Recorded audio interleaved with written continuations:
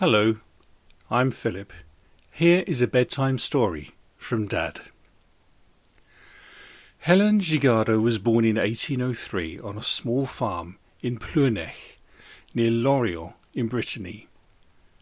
Her mother died when Hélène was 7 and was sent to work with 2 aunts who were servants at the rectory of Boubry. 17 years later, in 1827, she accompanied an aunt to the town of Ségelien.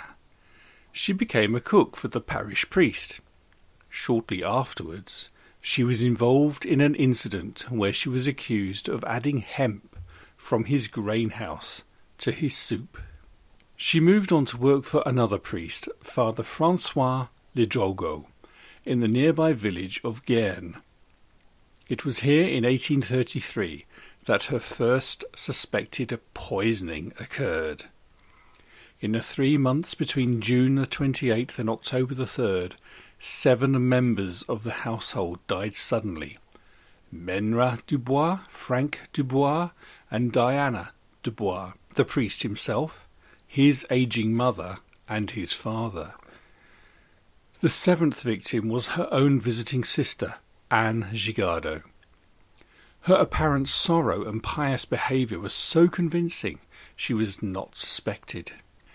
Coming shortly after the cholera epidemic of 1832, the deaths may have been attributed to natural causes. Gigardo returned to Boubry to replace her sister. Coincidentally, shortly after her arrival, 3 people died in the course of 3 months, including her other aunt. All of the people she had cared for at their bedside. She then left Boubry and moved to Los Mines, where she boarded with a needleworker, Marie-Jean Labouche. Both Labouche and her daughter died, and the son fell ill. It is possible that the son survived because he did not accept Gigardo's ministrations. When, in the same town, the widow Loret offered Gigardo a room, she died after eating a soup that her new boarder had prepared.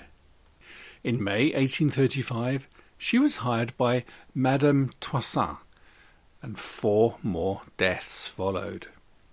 By this point in time, she had already put 17 people in their graves. Later, in 1835, Gigardo was employed as a servant in a convent in Auray, but rapidly dismissed after several incidents of vandalism and sacrilege.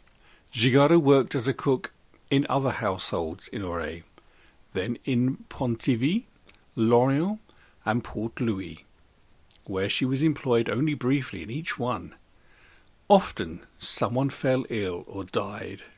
Among her most infamous murders is of a child, little Marie Breget, who died at the Château de Soye in May 1841, just 10 years and 1 month before Gigardo's final arrest. Most victims died showing symptoms corresponding to arsenic poisoning, although she was never caught with arsenic in her possession. There is no record of suspected deaths from 1841 to 1849, but a number of her employers later reported thefts. She was apparently a kleptomaniac and was caught stealing several times. Although there is not much information stating why she committed these crimes, it can generally be linked to psychological issues. It is possible that these problems erupted at a young age after her mother died. It is not uncommon for a child to develop abandoned child syndrome due to a parent passing. Gigardo once stated that murdering people gave her a sense of power, which she enjoyed. In 1850, Gigardo joined the household staff of Théophile Bidard, a law professor at the University of Rennes. One of his servants, Rose Tessier, fell ill and died when Gigardo tended her. In 1851, one of the other maids, Rosaline Sarrazin, fell ill and also died. 2 doctors had tried to save Sarrazin, and because the symptoms were similar to those of Tessier, they convinced the relatives to permit an autopsy. Gigardo aroused suspicion when she announced her innocence before she was even asked anything, and she was arrested on July the 1st, 1851. Inquiries linked her to 23 suspected deaths by poisoning between 1833 and 1841, but none of these were thoroughly investigated since they were outside the 10-year limit for prosecution, and there was no scientific evidence.